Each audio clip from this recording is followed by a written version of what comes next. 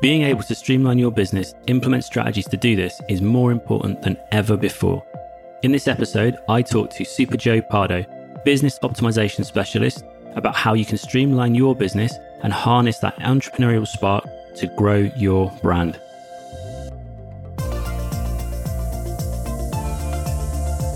Welcome to the Unified Brand Podcast, brought to you by Elements Brand Management, a weekly brand building and brand strategy podcast to help you unlock your brand's potential, stand out from the competition, and create impact. So today we're joined by Joe Pardo, a business optimization specialist and founder of the Super Joe Pardo Show in the Independent Podcast Conference. He helps bring a series of strategy, application, and execution planning to every entrepreneur, team, or business that he works with. Great to have you on the Unified Brand Podcast, Joe. Can you tell us a little bit more about yourself, the Super Joe Pardo Show, and how you got started as a business optimization specialist? Well, thank you so much for having me on, Super Chris. It's a pleasure to be here. I'm talking branding and business is always a pleasure for me. I'm always excited to talk business because that's what I grew up around, right? So as far as my background, grew up in a family business. It was a $100 million company. I left it in 2014 didn't really know at the time. There was no grand scheme or anything like that at the time. About a month later, I fell into podcasting thanks to DJing. I don't know if they can see the video, but there's turntables behind me. I'd put out my first DJ album, and to promote that DJ album, it was a Disney music album, actually. We were just talking about Disney prior to this. And, it was Pixar's Up, the movie Up, mashed up with instrumentals from Disney music, like Disney theme songs and stuff, and hip hop instrumentals. So it was all blended together to tell the story of Up, and it did really well. And I did a bunch of podcast interviews. And at the time, it was like I was on a plane, and I was talking to a friend of mine. We were on our way to Disney World to go run a race down there. And I was like, hey, is there any other Disney podcasts I could jump on? I had been on 10, 15 of them at the time. And he was like, oh, there's this show that you should totally listen to. It was called Entrepreneur on Fire. And I was like, oh, I never heard of that before. And this is in May of 2014. So I was like, okay, I'd never really thought about podcasting in a way, like an interview type of space. I always thought about it as Disney nerds huddled around talking about Disney stuff. That's what I had listened to up to that point from 2005 on. And I was like, I know tons of people in business. I could have my own podcast. I was loving this whole being interviewed thing and being on podcast thing. And he was like, why don't you do it? And I was like, all right. By the time the plane landed, I had the name. It was called The Dreamers Podcast. I registered the domain name, the Twitter handle, the Facebook page for my phone before we got to the rental car. And 2 weeks later, I had my first episode out called The Dreamers Podcast, which eventually went on to become a 5-day-week show, which I eventually backed down because that was just too much. After about 3 months or so, we were on iTunes New and Noteworthy. And I knew, I put the plan together. I was like, I want to speak, I want to coach, I want to have the podcast, and I want to write books. I was like, if I want to write books, I need to have time to write those books. So I was like, I got to back the show down a little bit from 5 days a week. And yeah, so it turned into this thing that ultimately became a show about self-discovery of what I wanted to do with, as this 25-year-old, 26-year-old that didn't really know what they wanted to do with their life yet. Didn't have a degree. I had gone back to school when I told my dad I didn't want to be there anymore. And that didn't go over very well. So it was a really great time for discovery. And what I ultimately found was while self-development is something I am passionate about, it was the business end of it that I really love helping people with, because I feel like I can help so many more people by creating and saving jobs through the shows that I put together, the books and the speaking and all of that. So eventually, the Dreamers Podcast went on to win Business Podcast of the Year award in 2017 from podcastawards.com, which was I was crying. In fact, I was just watching that video again not that long ago with somebody. I did a vlog from that day because we did our second child's, was a gender reveal party. Plus, that night, I found out that I won the award, which was incredible. And in the end of 2014, I founded the Mid-Atlantic Podcast Conference, which eventually in 2019 would go on to become the Independent Podcast Conference, where we just held our 6th annual event in September, which was great. It was virtual, but we've hosted a lot of virtual events this year to bring the community together and give opportunity for people to speak and learn and grow. So it's been a really incredible journey. I've gotten to speak all over the country. I even spoke at the United Nations back in 2016, I think it was, or 2017, one of those. Wow. I always forget which year it was. I think it was 2017 I spoke at the United Nations. on the power of podcasting. And it's been a really awesome ride. Like, it's not all been perfect. There's been a lot of stress in the way. And, we've had 2 kids since back then and still learning, growing, and helping people pretty much every single day. Wow, that's an amazing journey. And some of the things, the sort of accolades on the way, it must be amazing to sort of reach those pinnacles and be recognized for that work done and kind of the journey you've gone on. It must be really, just rewarding. It is. It's incredibly rewarding. I don't want to say humbling, because I feel like humbling is a diminishing word in a lot of cases of, what you can do and all that. But if you put in a lot of work and a lot of effort, it's nice to have that recognition. It doesn't ultimately mean a whole lot. Like, it's not like, oh, you got an award, like, here's $100,000. Like, go work on the next thing that gets the next award that here's $100,000. Like, it means that you're on the right track, right? You're on the right path of where you want to go and what you want to be, and other people telling you like, hey, you need to, do more of this. This is working, keep doing it. Definitely. So, I mean, from a brand building point of view, with regards to podcasting, what is the benefits of podcasting for your brand? And also, what are some of the main ways that you can build a brand through podcasting? Yeah. So a lot of times people will start podcasting after they've been blogging, or, it's kind of getting all kind of mishmashed as time has gone on here, because, stuff is going on to YouTube and stuff, what we're talking about gets transcribed by people and then put into a blog post and all this stuff. So the lines have kind of gotten kind of blurry, especially like you take live streaming, you take YouTubing, you take podcasting and blogging, and it's a content creation ball. So podcasting specifically, though, it's your voice and your message and their ears, right? Because they're listening. Now, they can watch it on YouTube, and people consume different things differently. Like, there's some podcasts I only watch on YouTube, and there's some YouTube stuff that I only listen to in podcast form. Like, the lines have been blurred, like, it's like what I was saying, right? So, but podcasting specifically, like I said, when it's just your voice and their ears, there's a level of trust there, because you're asking them to listen generally while they're doing something that they don't need to hear during, right? Whether it's shower, driving, lawn mowing, whatever, whenever you're listening to those podcasts. So you're taking up like valuable bandwidth there. But with that bandwidth, you're also able to get a longer attention span than a video, right? Like, if I'm watching a video and it's 10 minutes, I'm probably going to watch it at 2 times speed. So it's only 5 minutes, so I can get in and out and get the information, right? With podcasting, a handful of shows that I do listen to, I listen to them at 1x speed, because I don't want to miss anything, especially if it's like something that's supposed to be funny. Comedy doesn't usually work real well at 2 times speed. So I try to listen at 1x speed, and that enables so much more like time and trust factor to just come in and evangelize your listeners, like the people that are taking the time to listen, because they really want to learn, they really want to hear your voice, and they really want to hear what's going on. And podcasting also enables you to tell some long form stories that could be overarching, right? So like, I always say, like, if whatever your podcast is, you should be injecting not only your personality, because you could have 2 shows that are identical in content, but very different based on the personality and the way they're delivered. The stories that you plant in there can be like an overarching story, like a story arc, right? An example of that is on one of my shows that I do with my co-host Sam and Jen, is the Business Geek podcast. And on that show, we just wrapped up a story arc. Jen had ordered a bed, and it was like one of those like self-adjusting beds that you could do like a zero gravity thing in. Well, it's been months that she's taken to get this bed. So we've been following along the journey, and it only adds like 30 seconds, maybe 2 minutes tops to each of those episodes. But it's just like following that journey, like sprinkling in the story and across a bunch of episodes. So it creates like another reason, right? A B story, a C story, a D story to follow along with and really fall in love with the characters or yourself in the show.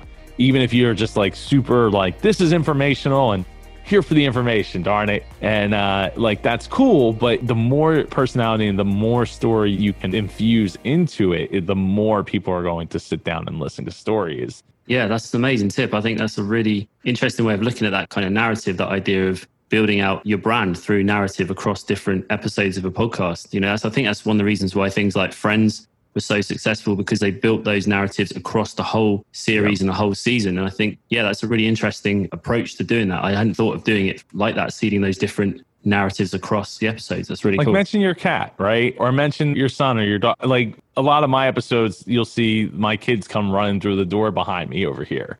And it's just, they'll say hi, or whatever, or try to talk to the people that I'm talking to. And it just creates like this storyline, like people are following along the story. People that don't even necessarily reach out to me. But I find out like a year later, 2 years later, they reach out and like, oh man, it's been so great, like watching your kids grow up and things like that. It's like, they're not necessarily downloading every single episode. They're not necessarily watching every video. Or if they are, they're not commenting on every single video, but they're watching, they're paying attention to a certain degree, listening to the episodes and things of that nature. So I'll tell you one thing about podcasting. One downside of podcasting is it doesn't have the instant gratification of YouTube or even live streaming, where the comments, it's like, oh, you're watching a show. You're watching the video right there. Like, bam, comments are right there. Like, let me put in a comment, right?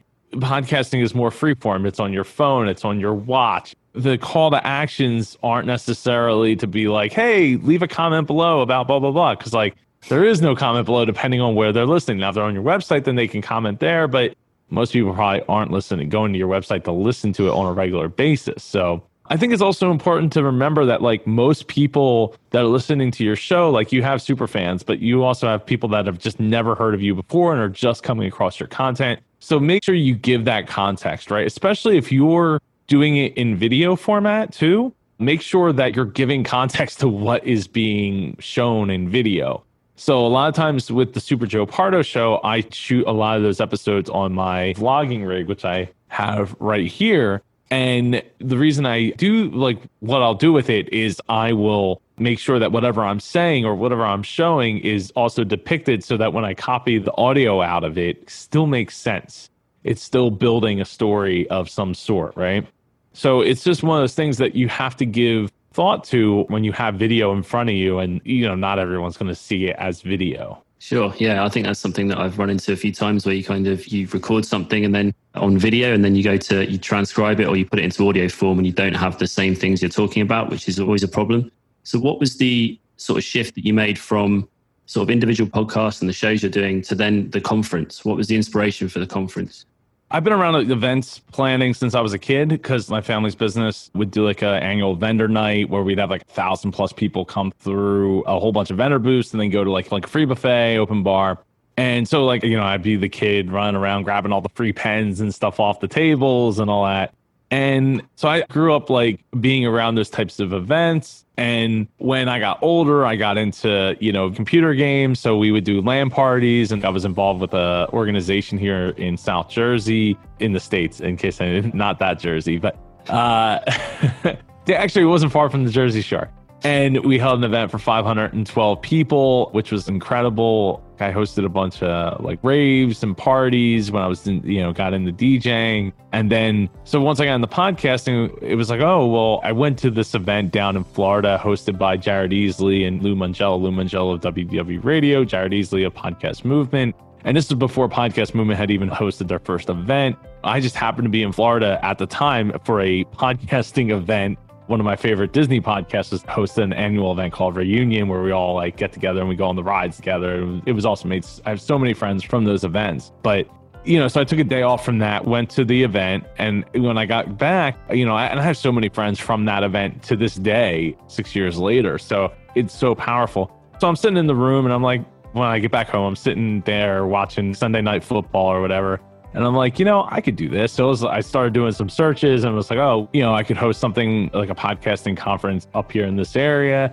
I was going to do it out of the Philly area, but then I was like, well, let's go a little bit bigger. Let's go Mid-Atlantic. And then from Mid-Atlantic, right out of the gate, I already had friends all over the world podcasting. So I was like inviting all of them. And, it was called the Mid-Atlantic because that's where it was hosted out of, but it wasn't actually what it represented. It wasn't representative of that. So after 5 years of that, I decided to change it over to Independent Podcast Conference. And since then, our growth has been ridiculous. So we were growing year over year with the Mid-Atlantic Podcast Conference hosting an annual event in September each year. But now that we've changed it to Independent Podcast Conference, it's been ridiculous. I mean, just in the last year, we've had almost 5 times growth from where we were last year. Like in our Facebook group is like 425 people. And now we're almost we're getting up to 2,000 people.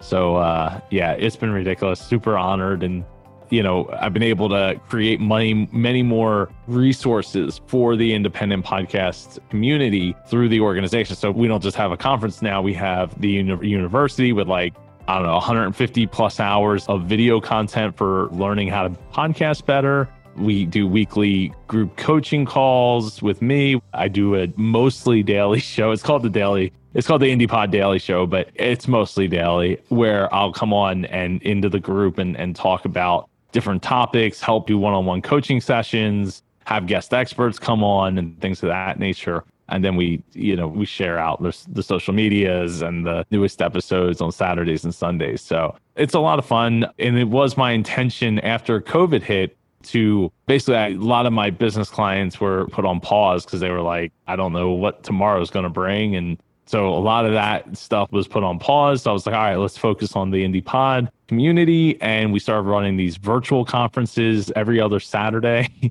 We did 9 of them in a row. Wow. And it helped grow the community. It really helped strengthen a lot of things in the community, like the people and the networking and all that, bringing a lot more people in. And yeah, they would be like 8 hours every other Saturday. So we focused in on different themes every other Saturday. And then I put it on pause in all mid-August because we had our annual event coming up, which originally I was going to host in my backyard. I only sell like 50 tickets and then live stream the rest of it. So I was going to get a tent and porta potties and a stage and set it all up. But as it would turn out, that would not be a good idea as cases continued to spike with the virus. And, the tents were getting harder and more expensive to obtain because restaurants needed them.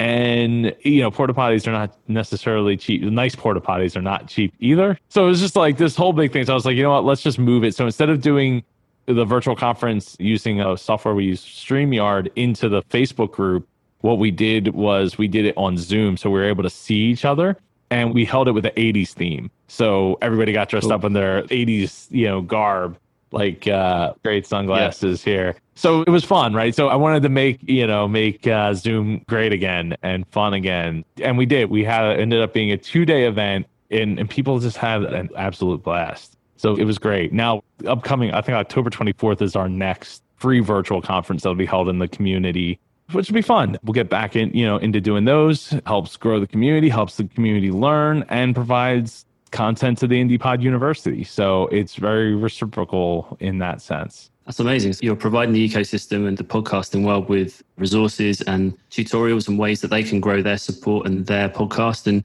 at the same time, obviously, that's helping to sort of build your brand and further that with regards to your own kind of shows and things like that. So moving that forward. It sounds a really good way to kind of give stuff back, which must be, again, rewarding, but also growing that circle of that network.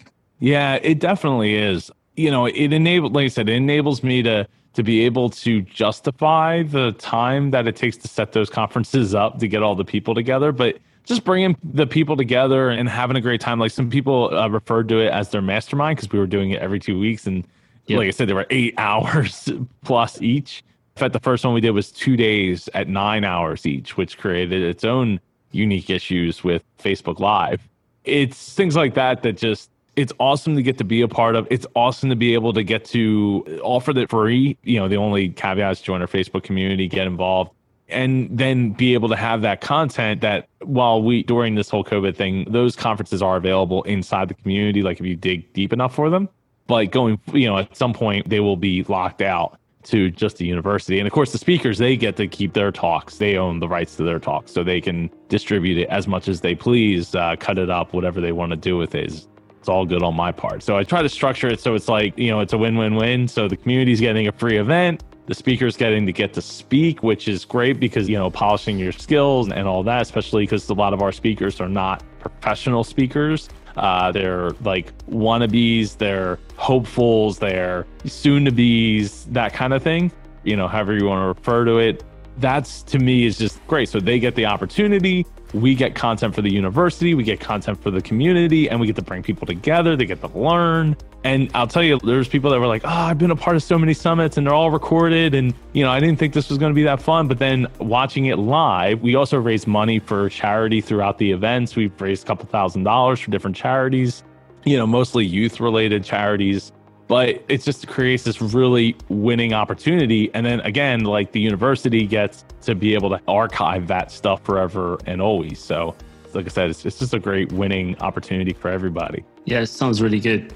With the 80s theme, what were some of the best costumes you saw? There was a couple of people that, wore, at least one wore a sequence jacket. But I mean, the person that took the cake was Emily Peck Prokop. She had one of our podcast conference t-shirts that says Podfessional, and at the time she had weighed a lot more, so she took the shirt and she ripped it so she could, like, I don't know how to describe it, but you know what I'm talking about. Yeah. She wore it like a person in the 80s would wear a really big t-shirt, so she was able to like cut it open and stuff like that. And because she's like, I don't wear this shirt really anymore because it's just way too big for me, because she's lost a ton of weight, which is awesome, and I'm so proud of her and happy for her. But, so it's like she took that and then she had like the whole makeup thing and the hair thing. And she had a picture of herself from the 80s where she's like in like one of those doily dresses, like a black dress with the doilies on it. Yeah. She's just like, that's how my mom wanted me to, had me dress up as a kid. And this is how I wanted to be dressed up as a kid. So, it was kind of one of those magical moments. There was some great costumes and things like that throughout the weekend. And it was awesome. And big shout out to Amy J and Carrie Arick. So on Saturday, I had a huge earache infection going on. So it felt like somebody was like sticking a fork in my ear. And they took over the hosting duties on Saturday. So I pretty much sat on the couch, like laid on the couch and watched from, my laptop as they ran the whole show. So honored that both of them did that. I mean, he's been a part of our community since the second event, and it's been a huge help, as a volunteer and as an advisor to the organization. So for her to take over, and then for Carrie to be like, is there anything I could do? I know you're in pain. And like, yes, can you host this 10-hour event for me? So, they really did a great, I mean, they did such a great job. I had people reaching out to me, Chris, about how awesome of a job that they were doing. So, and asking how I was feeling. So I was able to jump back in on Sunday and power through, because I just had like pressure in my ear, not like a fork in my ear anymore, which is good. That must be good to have those people that kind of, can just jump in and take over when you need and and provide that support. It's weird because you're like, so when I'm at these conferences, right? Like generally I'm running the tech, I'm running the sound, I'm vlogging while I'm up on stage, hosting the event and introducing the next speaker. And it's just so surreal to like not be the person, in front of everybody. And it really stunk because I didn't sleep much the night before. So I was exhausted and in pain and all these things. So it's just bad timing. But everything happens for a reason, Chris. And they stepped up. And on top of that, it's even better that we didn't host it in my backyard, because had I been in that much pain and had to set the whole thing up and, people that paid for a live streaming ticket happy, as well as the people in front of me that paid for a ticket to be here at the house, like it would have been really hard. Well, it was only supposed to be one day. That was only going to be one day. So I felt like if we had only done it a one-day event virtually, I would have powered through the pain to do it. But I knew I had a second day. And I was like, if I use up all this energy now, I'm not going to be able to get through the second day, like limping through the second day. So I was like,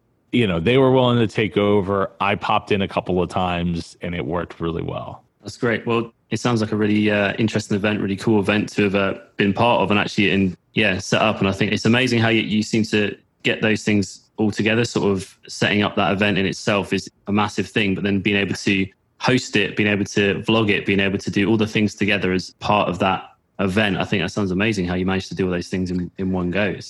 Part of where the whole Super Joe Pardo thing comes from, right? And, the will and drive to do it and just make it happen. And so I felt terrible. Like I felt horrible, like having to sit out a day of my own event, right? But again, the honor of having two great people step up and just do it and then tell me afterwards, like, I understand why you make people super now. Like, because I never thought I could do, a 10-hour event like that. We didn't have as many people at that event as we would one of our live streaming events, as far as like views and people interacting and stuff. So we had like 50 people or something like to that effect, right?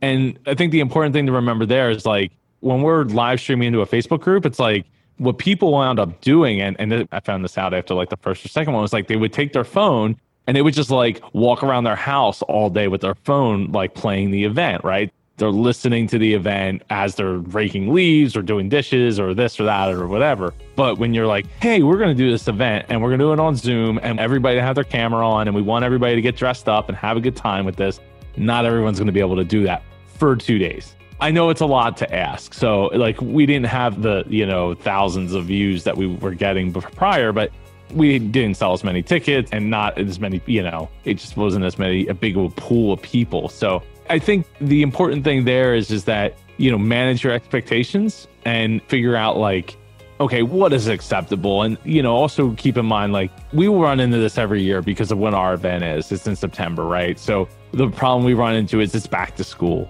Yeah. So with back to school comes like, well, can I make the flight? Can I drive? Can I get there? Be there for 2 or 3 days? It's hard because it's right up against when school starts. So, and I know that, but part of that is I always try to create a cost conscious event and with a ton of bang for the buck, right? Feeding people lunch, getting people t-shirts and all kinds of other things to go with it. And being able to provide the time where hotel rates are not very expensive is helpful, right? Because it's not wedding season quite yet. So it's just one of those things that's like trying to find the balance there and provide that level of value. Because we have a lot of entrepreneurs. We're probably about 50-60% entrepreneurs. And then the rest of that is a small portion of the small businesses. The rest are creatives. And creatives do not generally have a ton of money to invest like that in like, hey, this is like a $3,000 event. Like, come on, like, ding, like, we're all, getting the monies. But so it's like always trying to strike that right balance and bring the right amount of people in to be able to float both the entrepreneurs, the creatives, the small businesses together, because creatives are my people, entrepreneurs are my people, small business people are my people, and trying to find like bring enough people in so that it's sustainable. Because that was the goal about 3-4 months ago, I don't know, March, April. So like in May, I was like, I think it was May or June, I made the declaration. I was like, I'm going to make IndiePod its own business. It's not just going to be a brand of my consulting business. It's going to become its own business. So part of that was like introducing the IndiePod University, introducing one-on-one coaching for podcasting, doing more with the sponsorships, like just doing more in general, more podcasts, more getting involved with the community. Because we used to, prior to changing the name to IndiePod, it would be like a ride up to the event, like July, August, into September, we would have more interactions in the community and all, and then that would slowly drop after that. So it was kind of like a roller coaster leading up to the event and then coming off that. And to me, it was like, oh, we're growing pretty rapidly, like 3, 4, 5 people a day without any kind of marketing going out, like no, spend on ads or anything like that. So it was like, okay, let's see if we can like really push this and see where we can go with it. And it's been awesome to see the growth and the people that are growing. And remember this with podcasting, it's like you don't always see every single person showing up every single day in the comments or whatever, right?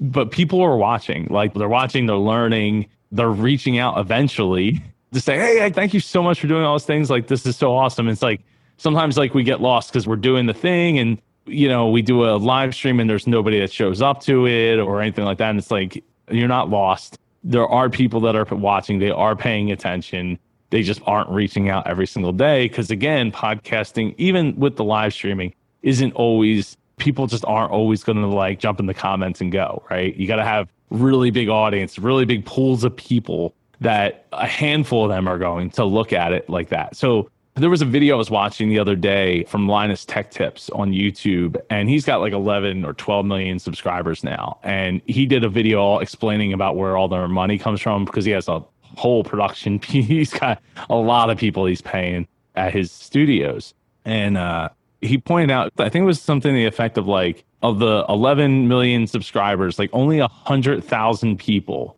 buy the merch that they sell, watch the, every single episode, like completely from beginning to end and all of that stuff, and click the links, like the affiliate links and stuff.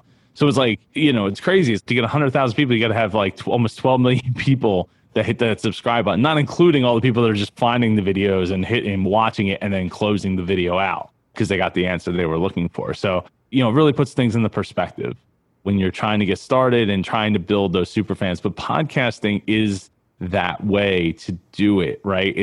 There's really few other ways to do it great. YouTube is as well, but it just depends on the audience that you're trying to go after and the content that you're trying to deliver. If it's more video focused versus talking and long form, long form videos can work on YouTube as well. It's just there's a smaller audience for it there than there is with podcasting and people being willing to listen to like an hour long podcast or 2 hour long podcast.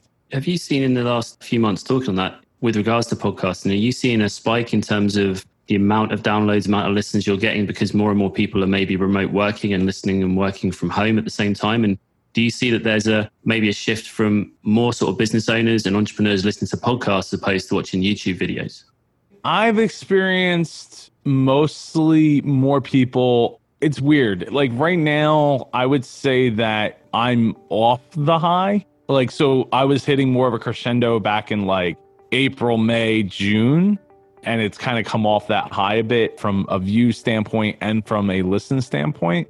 If I had to accredit something to it, it's that it would probably be that more people are out and about doing things through the summer.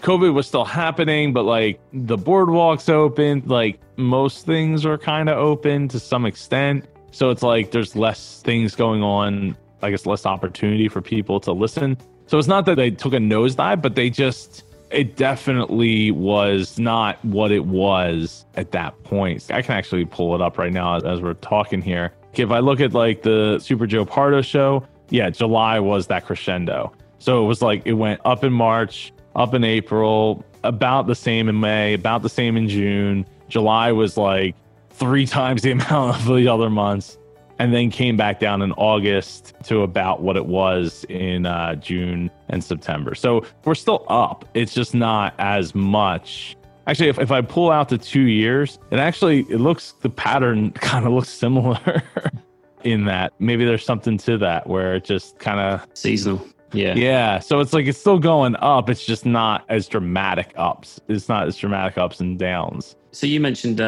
entrepreneurs, creatives, and business owners. And I was going to sort of segue onto the fact that with the business coaching side of things, how did you get started on business coaching? How did you get into that? And also some of the tips and things that you sort of do with regards to business coaching. What are the things you help businesses do? How I got into it was shortly after I left, got hooked up with somebody who was starting their own small business. I've been building websites since like 96, 97. So they were looking for a website and they were looking for a lot of things all at once. So I was just getting started with the whole like small business coaching and stuff like that. And they didn't have money to pay me with, so they paid me in the product they made, which is great, but it was laundry detergent. It was all natural laundry detergent. So it's like cool, but it came to a point where like we started giving it away to friends and family because we're like, we can't keep housing all of this here. Like, I can't eat this and I'm not making money with it. Like, I'm not going to go and sell it. So eventually that had to end. But it was a couple of months. Like, I was going to her house because she lived not that far from here. Going to her house, working with her on her business, working with her on her website, e-commerce, and trying to make decisions on like what was going on. At the time, she was trying to get on Shark Tank here in America. So it was like there was all these things going on, and then it kind of, like I said, it kind of all just fell apart, and I really had to focus on paying clients at that point after a couple of months because I'm like, this is cool, like, and if we get to Shark Tank, that's awesome, but I can't bank on that. I can only afford to keep paying my bills in the meantime, and taking that time just wasn't going to make it for me. So, making the decision to want to help business owners. I mean, like I said, I grew up in a family business where I had my fingers in everything because I was in line to take it over. What was really like started out as, sweeping floors and checking in inventory and counting inventory and stuff like that, eventually turned into being the IT director for the company, and then ultimately operations director, building out the systems and processes, utilizing technology, integrating technology into those processes, whether it was adopting scanners back in like 2004, 2005, 2006 for our products, to like, implementing different avenues of our computer system into our process, and ultimately, reducing our inventory. So we hit a 2012, we had Hurricane Sandy come through here, and it devastated one of our biggest stores up in North Jersey outside of New York City. It was under like 5-6 feet of water. And we lost a ton of inventory, ton of damage in the building. And, it was at a time where we really needed to start like focusing on reducing some of our inventory anyway. So I went ahead and started building out this algorithm it was already in the computer system, but it was kind of half baked. It didn't really work well, and it was like super slow to use. Like you'd run the process and it would take forever. But it was all about managing the inventory values. So like, the minimum you should be stocking is something and the maximum of something you should be stocking, and figuring out like, okay, based on these values of sales from the last, 10 months or 6 months or 24 months, like how many should they actually have on the shelf? And I took that and it started to implement it in the company. And we went from like around $6 million in inventory down to about $2.5 to $3 million in inventory, because it fluctuates. At the beginning of the month, we buy more and inventory go up and then come back down. But in about a year and a half, we were able to take that inventory from about 6 million down to, like I said, between 2.5 to 3 million. And I was tracking it every single day. Like I had a spreadsheet and I was like updating it like in the morning and the night.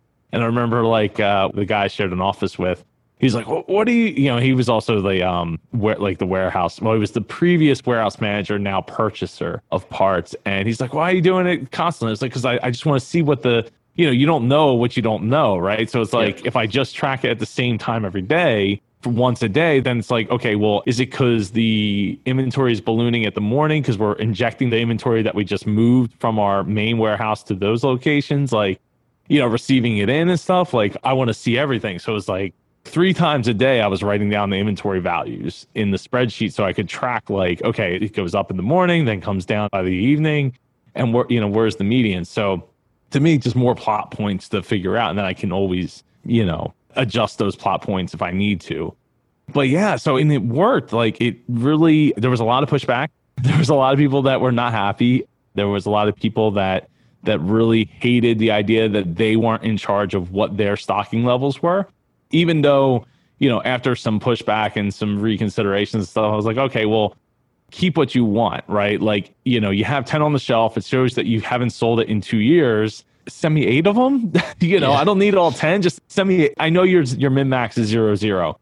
Keep the 2 and then send me 8. And then I'll take that 8, ship it to another store that actually uses it. And at least we'll get our money out of it. In the meantime, you have 2 on the shelf. Like, what's the big deal? Like all of a sudden you haven't sold in 2 years. And all of a sudden there's gonna be a rush on, I need 10 of them today. Yeah.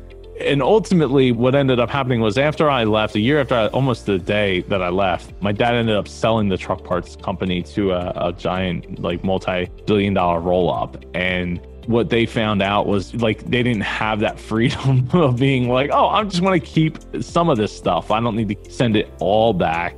So it's just like they learned that this is how other people are doing it. And that's why I kept saying, like, you think Walmart did it because like got there like by like taking a pen and a ledger and like this is how many we should stock? Like, no, they have algorithms figuring this stuff out, figuring out whether or not they need to send Pop-Tarts because there's going to be a hurricane coming through Florida. Like, we should send more Pop-Tarts there because people need food that they can just open up and eat because they might not have electricity or part of their house might be underwater. Like, these are the types of things that's like, you have human interaction with the system, but at least you have the system, right? You can bend the rules, you can break the rules, but there's got to be rules, right?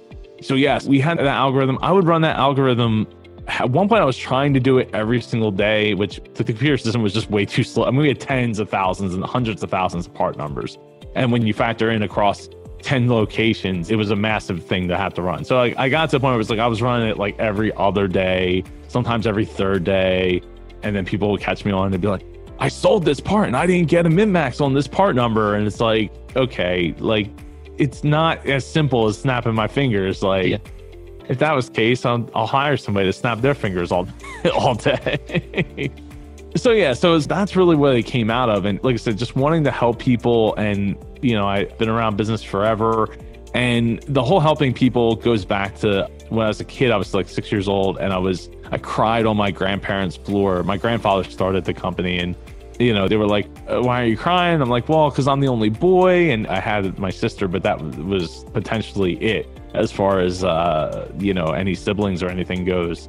So they were like, what's the matter? I was like, I don't want to take over the family business. And they were like, oh, you can do anything you want to do as long as you do it to the best of your ability, which for me was, at the time, I was like, well, I really wanted to be a child psychologist at the age of 6 because I wanted to help other kids going through divorce like I was. And little did I know, later down the road, I'd get to speak at schools and things of that nature to help kids figure out what they wanted to be when they grew up, and write 2 books, or one book specifically around how to dream big and win. And so, yes, and what I've found is over the years with the Dreamers podcast, now it's called the Super Joe Pardo Show, is that most of the people that I would interview all were doing something in the vein of what they wanted to do is from when they were a kid.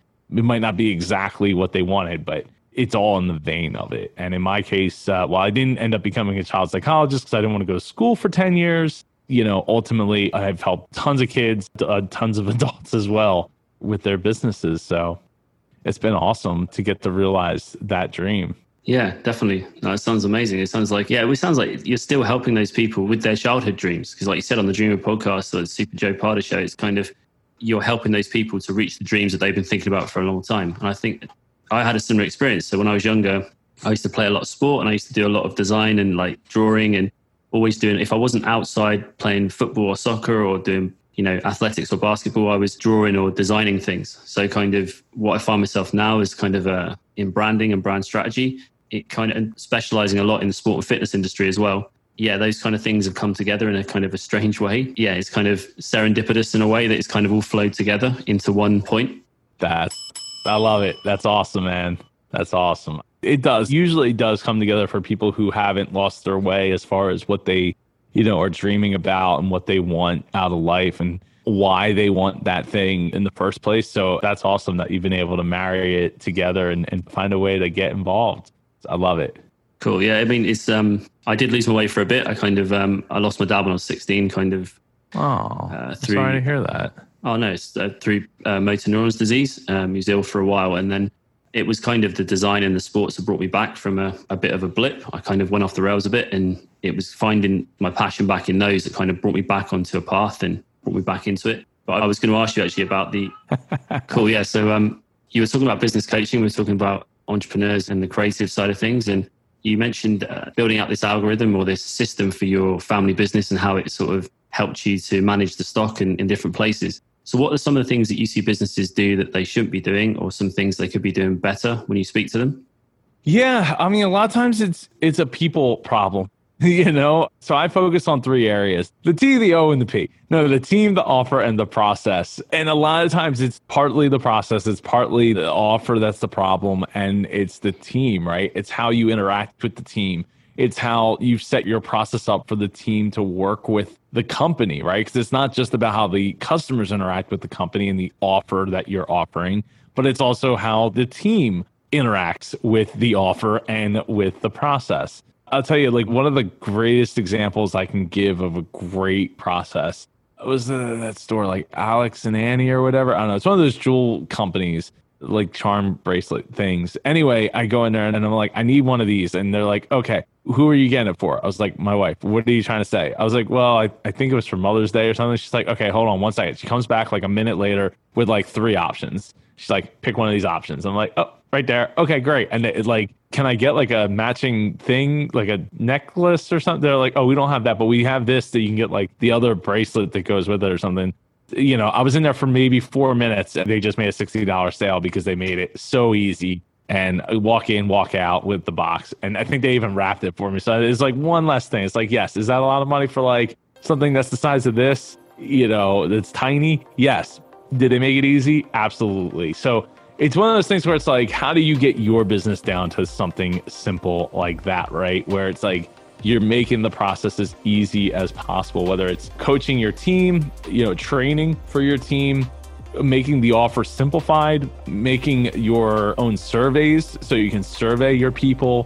One of my favorite restaurants here in South Jersey, you literally get the survey card as soon as you sit down at the restaurant, and they give you like the pencil or pen like by the end of it. They expect you to fill out the survey card, and they want to know like what's working, what's not working, and all of that. And it's like how few places do that. It's so simple, and yet it's so powerful because it allows you to see, like, get inside look into what's happening, right? We talked about Disney when we were talking prior to recording, right? It was like, Disney, even after they opened up their Star Wars land, was like still asking like, hey, do you like Star Wars? It's like, well, you think they would have asked that question before they dropped like $2 billion, right? You would think. But hey, they're still asking. And it's funny. It's like the one person answered the question, no. And then the follow-up question was, so how much did you spend on Star Wars last year?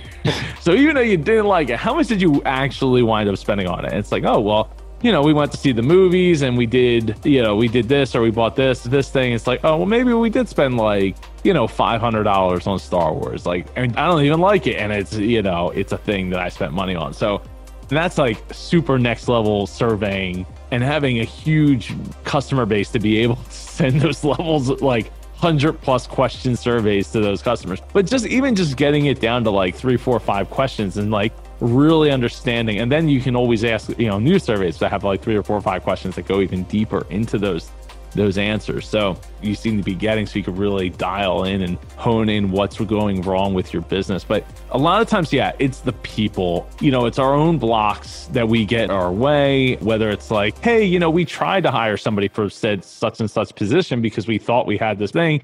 Then we hired 2 people and, they just didn't work out.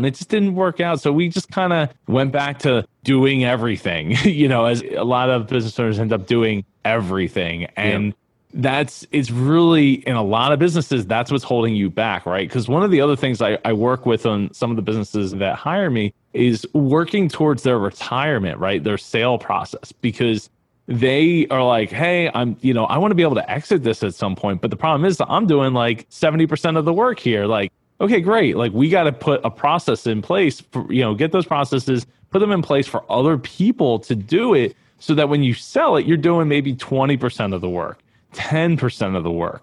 And that way, when someone buys it, you don't have to stay there. Because if you have to stay there, you left a ton of money on the table, right? Yeah. Because you've made it so that somebody, the value of the company is not as much because you don't have the systems in place for somebody else to do the work. So it sucks. And a lot of business owners get stuck in that, right? They end up doing all the things. And it's like, they're like, well, can I get a payday? Can I sell this thing? Well, yeah, you might be able to sell it for your customer list to another like garage door installer. Like, hooray. Like, that's going to be worth something. But I'll tell you something else. It'd be worth a lot more if you already had the systems and processes in place for other people to do it. Now you don't need to sell to another garage door repair shop. You could sell to somebody else who has maybe the construction company or something like that, or a contracting company where they're like, oh, we build garages, but you are the garage door guy. Now we can buy your company and bring those people in with that customer base. All of a sudden you're making a ton more money on that sale, and you don't have to necessarily stay, because otherwise you might have to stay in order for that business to continue to operate. So you're going to get a payday, but you ain't getting that big payday that's like, hey, I'm going to Cancun. Like, see you later. I'll see you on the beach. It's just not going to happen unless your customer base is so huge. But at that point, you're limited by time, right? You can only work on so many things at once as one person.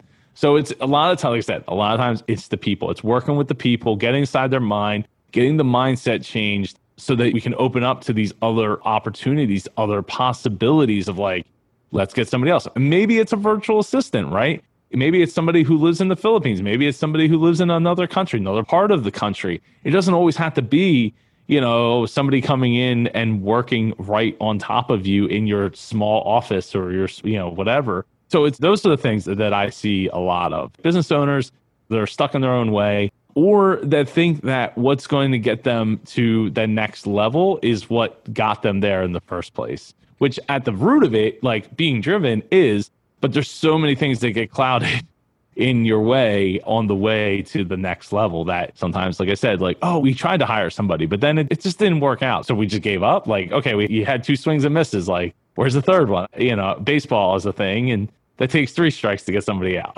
How much at cricket? How do you get out in cricket? Is it 3 strikes or? It's a couple of different ways. So you can get you knock the stumps off. It can just be one bowl through, knocks the stumps off. Or you can hit your leg before the wicket is the other thing. So if your leg's in the way of the wicket and it hits your leg, that's another way of getting out. Or you can get caught out as well. So, oh, wow. Yeah, there's a few different ways. That seems ways. way more complicated than baseball. It is. It's ridiculously complicated. There's far too many rules. They're trying to change it with the T20 stuff, the 2020 cricket. That's a shorter game and it's a bit more fast paced and stuff like that. So that's kind of a bit more. They need to do that with baseball. Baseball's getting way too long. 4 or 5 minutes between every time the ball gets put into play.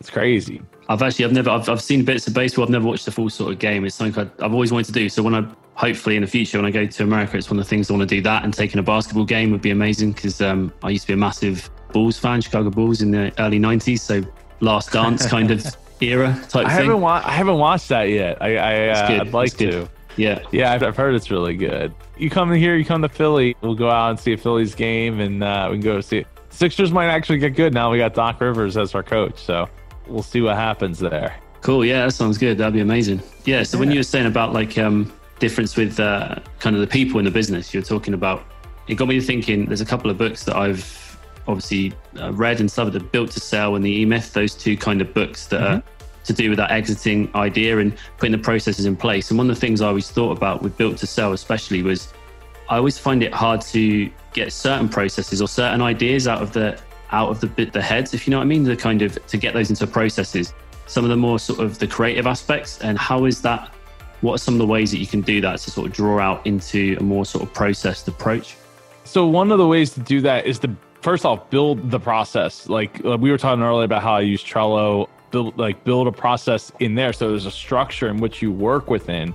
So if you're bringing people in, then you can put that, you literally can install them into that process. It also depends on how much money you have to do it and how many people, because like that's one of the things, like people get stuck on the idea that like we have 5 people, so then all of a sudden 5 people end up doing 5 jobs each, and then it turns into 7 jobs each and 10 jobs each, and it starts to become like a boulder, right? And the weight of that business starts to crush those people, and it's just, so you're like, oh, well, I can't hire more people. Like, okay, well, then maybe a virtual assistant can work with you, right? But you got to be willing to do it. And that's what I always remind some of my friends that are like, I applied for all these jobs and like, I didn't hear about it. And like, look, no company wants to hire people. Like, it's not something people wake up and like, I can't wait to go through the hiring process. I can't wait to like run through a whole bunch of resumes and do all this, like jump through all these hoops to bring somebody on, figure out and bring somebody on. Like, on top of all the other things I have going on, right? So like maybe if they have a human resources person, like they could do some of that process, but it's still like a roadblock in a lot of cases, which a lot of times it really comes down to like, get your calendar straight, right? Figure out like, get people on your calendar and start to like really shape how people interact with you and the company and all that. But yeah, starting with a process of like, okay, these are the stages that we're going to utilize. So you start to build like the path of like, okay, this is how I want people to walk. So when you bring on a new artist or you bring on a new designer or whatever, creative person, and if you don't know what that process is, like, because you're like, I just do it, well, then find the person you want to work with and then sit down and be like, okay, before we start building anything, let's build the process. What's your creative process look like? What's my creative, how I go through things and work through it, right? Or you bring on a coach like me and we'll work through the steps that you go through.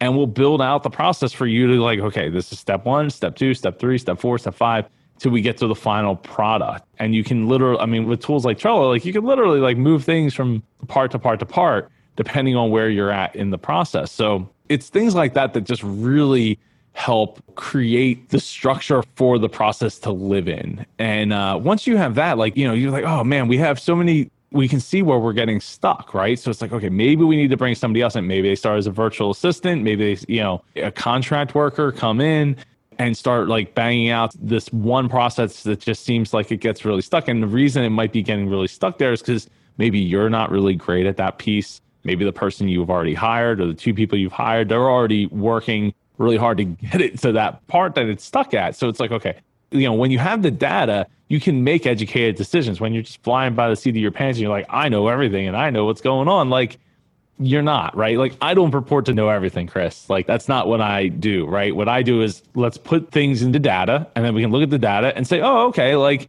this is where we're getting stuck. This is where we need to move the needle the most. And sometimes like, was it done as perfect as the enemy to great or to done? We need to get things done, right? So it's like, is it going to be perfect every time?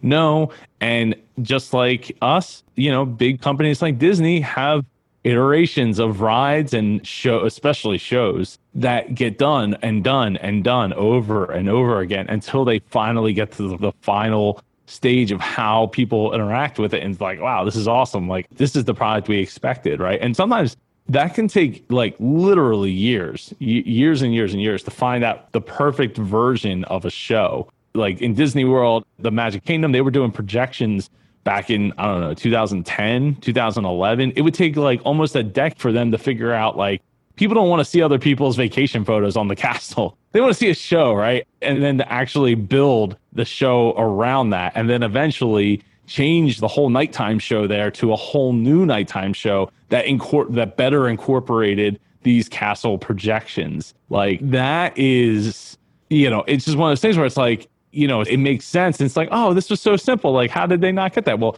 there was a lot of things in the way. They had to go through a lot of processes, a lot of failed revisions, and just testing the technology and make sure the technology works night after night after night, 365 nights a year, right? It's always easy to like, how did we come up with this crazy, idea? Like, well, let's go back and look at the process that we went through to do that, right? We had to put a process together because otherwise it's going to be lightning in a bottle for you until you get that process, and then it's not lightning in a bottle, right? It's the cheeseburger at McDonald's is not lightning in a bottle. It happens the same way every single time. Yeah. It's not great, but it gets done and it serves the purpose, right?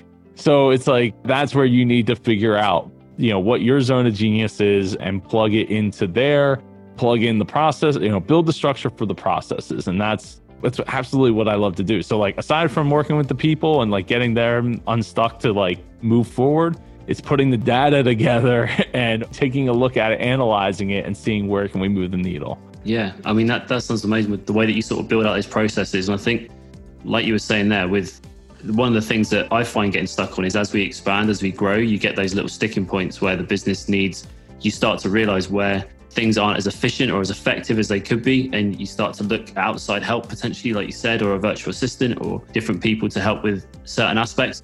And when you start to offload some of that stuff, initially you have those teething problems, those things that don't quite work out or don't quite make sense. But then over time, as you work through them, it becomes a bit more streamlined and a bit more fluid, and you get that movement that you're looking for. And I think that's one of the things that is always really frightening for a business owner is that point where you're sort of relinquishing control, but you're not really, you're just kind of, you're stepping up out of that level into another level where you are still in control, but you put these processes in place like you're talking about to help keep everything running. I think that's, really important. You got to have the power to give power up, right? Like if you don't have that power, then you'll get to a certain point and you'll be like, oh, I made $1 million business. Like, hooray. Like, that's awesome. But like, and not to use like the whole 10X thing, but like, why not a $4 million business? Like, and really, if you're not growing, then you're shrinking because inflation is going up every year. I mean, well, maybe not for the next couple of years because the Federal Reserve has kind of put a kibosh on that, but it's going to go up. And as it goes up, like if you're not making more money, like your expenses all still go up. So whether it's insurances, rent or taxes, like something is going to go up. And if you're not growing it, then that's a problem. I think the other thing to keep in mind is who you're adding to, your team, thinking about the personalities of the people, how you work with them, how you could work with them, and also what their position is in the company as far as like being maybe a little too anxious to add people who are not adding to the bottom line. And it's like, oh, well, they're administrative. Like, great. But if you're not in a position to do that, like administrative work might be something that's stuck on your plate at, from 8 o'clock at night until 2 a.m, because that's when the kids go to bed is 8 o'clock at night, right? And that's when those things got to get done, but you're not making enough money to justify a salary of somebody or even a part-time salary of somebody that could handle all that stuff in a full-time manner. Maybe if you're running from 8 to 2, every day you should probably look to get somebody, because at that point you probably are making enough money. But you know what I mean? If you're running like 1 to 2 hours a night, it might not be worth getting somebody just yet. But once you start looking at like 3 hours or 4 hours, like I said, I'm always a big proponent of implementing technology. So like, are you doing it efficiently enough? Have you taken the half hour to like do some Google searches and say like, is there a better way to do this? Am I doing it in the most efficient way? If I could just automate, like I always look at things like, can I automate this, and this? If I can find automations for at least 2 of those 4 things, then we're doing better, because now I can either do more of it or it's one less thing I have to put on somebody else's plate, whether it's my plate or somebody else's. So always be looking to optimize, always be asking questions of like, how is this? Why is this? And what can I be doing better to make it better? That to me is like, it's always about optimizing, right? Finding not just inefficiencies, but like, where can I implement technology? Where can I take away something from off of somebody's plate? And another thing I do is we'll do like the whole write down everything that you do So for all the people that you have, like when I'll come into like a more well-established company, and it's not about trying to find somebody to be like, hey, you're not doing any work or anything like that. It's not about firing. It's like, what it really is about doing is just finding where, like, can we take some of this off of this person and put it on this, is there another job here? We just don't know it yet. Or you find out like, well, we have our controller who's making, six-figure salary is making the run to like Sam's Club to buy supplies for the office. And it's like, it might not be the best way of doing it, on a week or every other week kind of basis. That's a lot of money that you're pushing out to have that done. So it's like things like that. It's like, okay, well, maybe instead of doing that, find something else. Heck, I'd be more open for that controller to like go take a walk around the, outside or something than to go to the store, because like at least a walk with, 10, 20 minutes or whatever, versus like the store might take an hour and a half or 2 hours. Like how much are you paying to do that? Yeah, exactly. And that walk is something that is, is that creative time. It's that breath of fresh air. It gives them time to kind of come back with fresh eyes and in a better place, to kind of then deal with the things that they could be dealing with. And yeah, I think that's something that... And restructure, right? Because there's things that's like, I was the person that did that from the beginning. So like, I'm just going to keep doing it. Well, in the meantime, we've added 10 people to the staff, and it's like, are you still the best person to go and do that? Like, go take a walk, go take a break, take an extra 10 minutes at lunch or 20 minutes at lunch or something. You know what I mean? Like there's better ways to spend that time. And then some people be like, oh, well, I love getting to go to the store because I get to also do some of my shopping while I'm there too. It's like, okay, well then leave 15 minutes early or something. Or like I said, take a longer lunch or something. Don't let somebody else do that, right? Or order it online. It's things like that just, you're trying to find those, not just inefficiencies, because that sounds so cold. And it's really, again, it's about people. It's trying to find like the best way to fit people into the puzzle. I went to one of our somewhat competitors' companies where they made their own brake shoes and or relined their own brake shoes. And we obviously did that too, but we were open to the idea of maybe stopping our brake line production and just having them, because they had, when I went there, their assembly line was like, it was to a T. They had like 7 people working on the line. And I asked them, I said, so these guys, do they swap positions? Like, do they move around in the position? And he's like, no. He's like, they get really protective about the jobs that they do, and they want us to stay where they're at on the line. They don't want to move to another position on the line. And I was like, well, I mean, I get that. As long as everybody understands what each other's jobs are, like every once in a while, it wouldn't hurt to like have them move around, because at least then they, when somebody's sick, they can kind of fill in a little bit there. Yeah. Yeah, at the very least, people get very protective about the whole, like there's a book like Who Moved My Cheese or whatever. And it's true. I mean, like I said, we did it with the inventory. So sometimes people get protective about those types of tasks, and it's just, sometimes it's not worth it, but sometimes it is. It just depends. It depends on where you're at in the company and what you feel, is right. So how do you feel then with the processes and how you build them in and how you build in these, looking at the people in the business, you sort of developing that culture inside the business?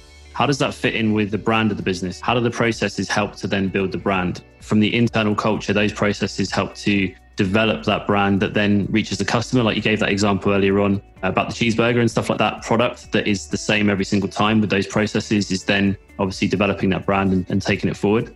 It depends on what the company actually does, right? Like restaurants, they're in the business of being consistent, right? Yep. Like that's the goal. It's like, how do we get the consistent product? It doesn't have to be the best product. It just has to be consistent and the best product. And you're going to pay for that product. So really, it's about the people and what the business actually does and what it's capable of. Because sometimes what I've found is like you're able to really like turn the business on its head depending on where it's at in its life cycle, whether it's in a growth or whether, it's kind of in a downturn. It just depends, right? So trying to change too much at once obviously is a problem. I've lived it. I've wrote about it in my book, Sales Won't Save Your Business, where I tried to change the inventory system and it was not very welcome. Some people welcomed it. It's funny, like I'm real big in the proponent of ownership of the process and getting people's input. So it's not just about like, oh, me come in and like, hey, like this should be like this and this should be like that, but like actually listening to the people that work there, right? Because they're the ones that are ultimately working in it every single day. Now, that doesn't mean that you should take, like, oh, well, people really like this, quote unquote, stupid way of doing this or really slow way of doing it. And there's no reason to change that other than to make more money. It's like, well, But talking to the people, you'll find like where their issues lie, like where are they having the biggest slowdowns, the biggest problems. And then it's like, okay, well, if we just take this and we move it over there and we move this over here and we, talk out the reasons that it can be that way or could be that way, ideas, brainstorming, right? It isn't all going to happen like that. Even just implementing new things all together. So like one example, like if you had the surveys, right? Like, okay, so who's going to give the surveys out? Who's going to collect the surveys, or where are they going to be collected? Who's going to take those surveys? And then who's actually going to look through those surveys and start aggregating that data together, right? Like you just created a whole nother, not a position, but a whole nother job for somebody else, to do. And maybe in the beginning, you only get 5 of them back or 6 of them back. And it's a slow burn. But as people get used to the idea of like coming in, we get a survey, or we're ready to leave, we fill out the survey. Like that's where, over time, like the education process will kick in, right? And then it's like, okay, well, now we got to get these surveys into, like I said, an aggregate and figure out what we can learn from them and whether or not we're even asking the right questions in the first place. Like, Did you like the food? Yes, no, maybe. Scale of 1 to 10. So it's things like that. So it's like going through, talking to the people, figuring out what the culture is, what kind of people they have working there, right? Blue collar, white collar, purple collar, whatever collar they want. That's a tongue twister. Whatever collar they want. What the process that they're going through, what their struggles are, understanding those people, making them feel like they're listened to and taken care of, because the team is so vital to getting to where you want to be. And, you can say, oh, well, screw it, F it, I'll just fire everybody. I've been there, I've lived that too. It's not a great way to be. It's not even an intelligent way to be, in my opinion, because you're shortchanging all the training, all the things that you've put into those people, the time you put into those people. And like at the end of the day, like, a lot of those people could just go get a job somewhere else, right? Like this isn't the mining town where you're the mining company and you pay them in mining dollars. And it's like, oh, great. Well, we don't make mining dollars. Well, I guess we got to move. Like we got to go somewhere else. It's one of those things where it's like, you just have to think about like from the people perspective as much as possible, and then figure out the game plan to bring them to where you want them to be, especially the longer they've been there, right? The less time they've been there, the easier it is to be like, well, haven't invested that much in you. Sorry, this didn't work out, right? But like where I came from, a lot of the guys and ladies had worked there as long as I had been alive. So, at 20 plus years, it's like, all right, well, it's tough to sometimes hear these changes and bring things along, and they don't always want to hear it. But you got to figure out, find the right balance. And hopefully you're not in a position where it's like, if we don't hit the pedal to the metal, we might not be here in a year. And sadly, especially here in the States, I'm not sure over in the UK, like that's been the case for the last 6 months, since this whole virus thing started. A lot of businesses have closed and are on the verge of closing.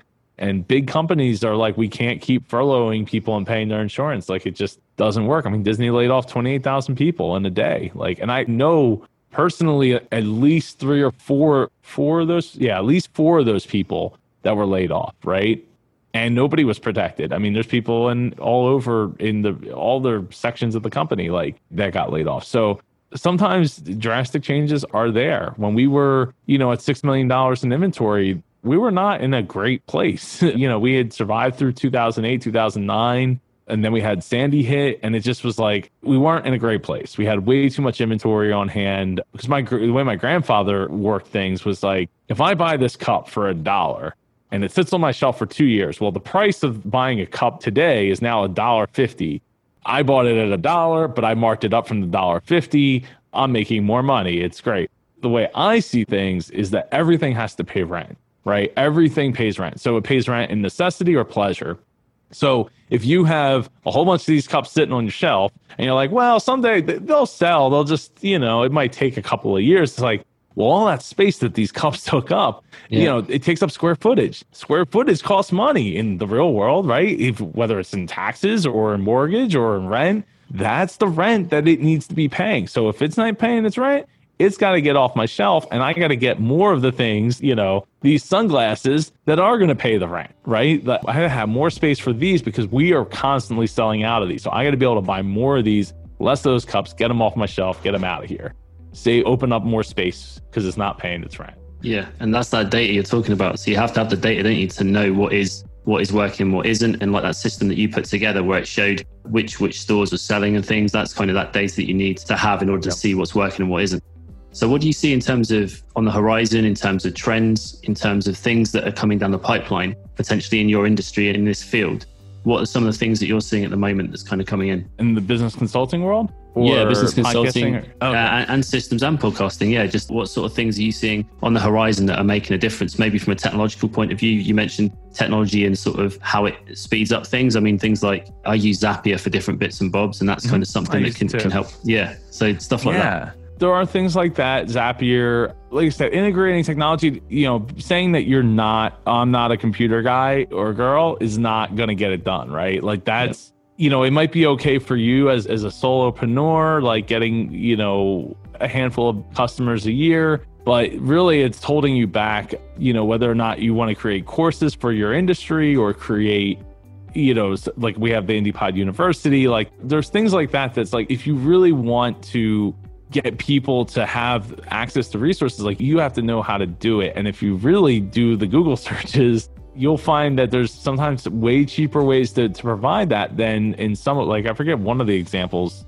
somebody was talking about is like $250 a month for a membership site to be able to host their membership site. So it's like, wow, like that's a huge cost. Like you better have quite a few members on board to do that. And it's not that you can't, it's just you got to be serving the right community, right? The right group of people that aren't afraid to pay a certain amount of money to make it worth doing all that stuff, plus the time you actually putting in the work to create that content. And I think one of the other big things that's coming down the pike here is figuring out who actually stood up and was a leader during COVID and who wasn't. It's one of the reasons why I took such a strong stance so quickly with the IndiePod. It was like, hey, like I really want to show up and, be there for that community. So I invested a significant amount of time into that and continuing to invest a lot of time into that. And now that we're moving further and further away from the beginning of the chaos, even though we might be moving into a second wave here in the States, even though the first wave never really ended, I think that showing up as a leader there, I mean, it's one of the things that I plan on doing now that we're 6 months removed, is really going back in and creating more content and really starting to try to establish like, okay, who's doing well during this whole COVID thing, right? Like who can I work with that actually isn't panicked and is maybe not thriving in the sense of like, hey, we're, it's raining over here, we're making it rain over here. But the sense of like, hey, we're established and we're not going anywhere. And we want to figure out like, what's the next step, right? We're not just trying to survive now at this point. We're trying to figure out like, how are we going to come out of this even stronger, with more sales and all of that? And not look back at 2020 in a sense of like, oh no, we barely got out. Hopefully 2021 isn't worse. But in the sense of like, okay, there was a problem during, 2020, but towards the second half to third quarter, we really were able to turn it around and adjust and bring the business to the next level through all this. Yeah. So there's a few people we've been talking to where they've taken this time almost to take a pause and look at their strategy, look at the way that they're performing and how they're doing stuff. So things like you're talking about, they're looking to adjust those processes and make things a bit more streamlined. And yeah, I think it's been a time for a lot of businesses to sort of reflect and pause and have a look at what they're going to do, how they're going to move forward, some of the things they can put in place in terms of their short-term and long-term strategy over the next year or so. Now, I think definitely what you bring to the table with the systems and the processes and the business coaching is going to be really sort of valuable to most businesses, especially at this time. It's really, really important. So it's been great having you on. It's been really good. I've really enjoyed it. And I was just going to say, thank you so much for coming on. It's been brilliant. And where's a good place for people to find you? Yeah. Well, thank you so much for having me on, Chris. It's been awesome. It's been great talking. And I love this longer form show. Like, I don't know if it's all your shows this long. It varies, difference. So yeah, some are longer, some are shorter, but it's all good. Good. They should, because it's your show and it should be as long as it's interesting and as long as, are wanting to be like, limiting your show is like a TV kind of thing to do or a radio kind of thing to do, right? The podcasting, let it breathe, let it be as long as it needs to be. So yeah, no, but thank you again so much for having me on. If you want to get more about me, if you want to learn how you can work with me, go over to superjoepardo.com. If you're interested in podcasting, live streaming, go over to indiepodcasters.com. That's INDIE podcasters.com. And I'm posting there at least 2 to 3 times a week. So there's always generally something new going on over at the site. We have our next event coming up October 24th, and we'll look forward to more events. Probably once a month we'll go forward instead of every 2 weeks, because that was a bit tough, especially with the family and like so many nice Saturdays. But I was home every day, so it didn't really make that big of a difference. But it was a lot of nice Saturdays that were spent inside doing the conference. So we'll probably move to every once a month, especially over the course of the holidays. And then if you're interested in the TV show, I actually filmed a pilot episode of my TV show last year. We were supposed to film 2 episodes back in March, but well, March happened. 2020 kicked into full gear. Yeah. So we didn't get to do that, but it's called The Top with Super Joe Pardo. It's going to be rebranded to the Small Business Rescue. But if you go to superjoepardo.com/TV, you can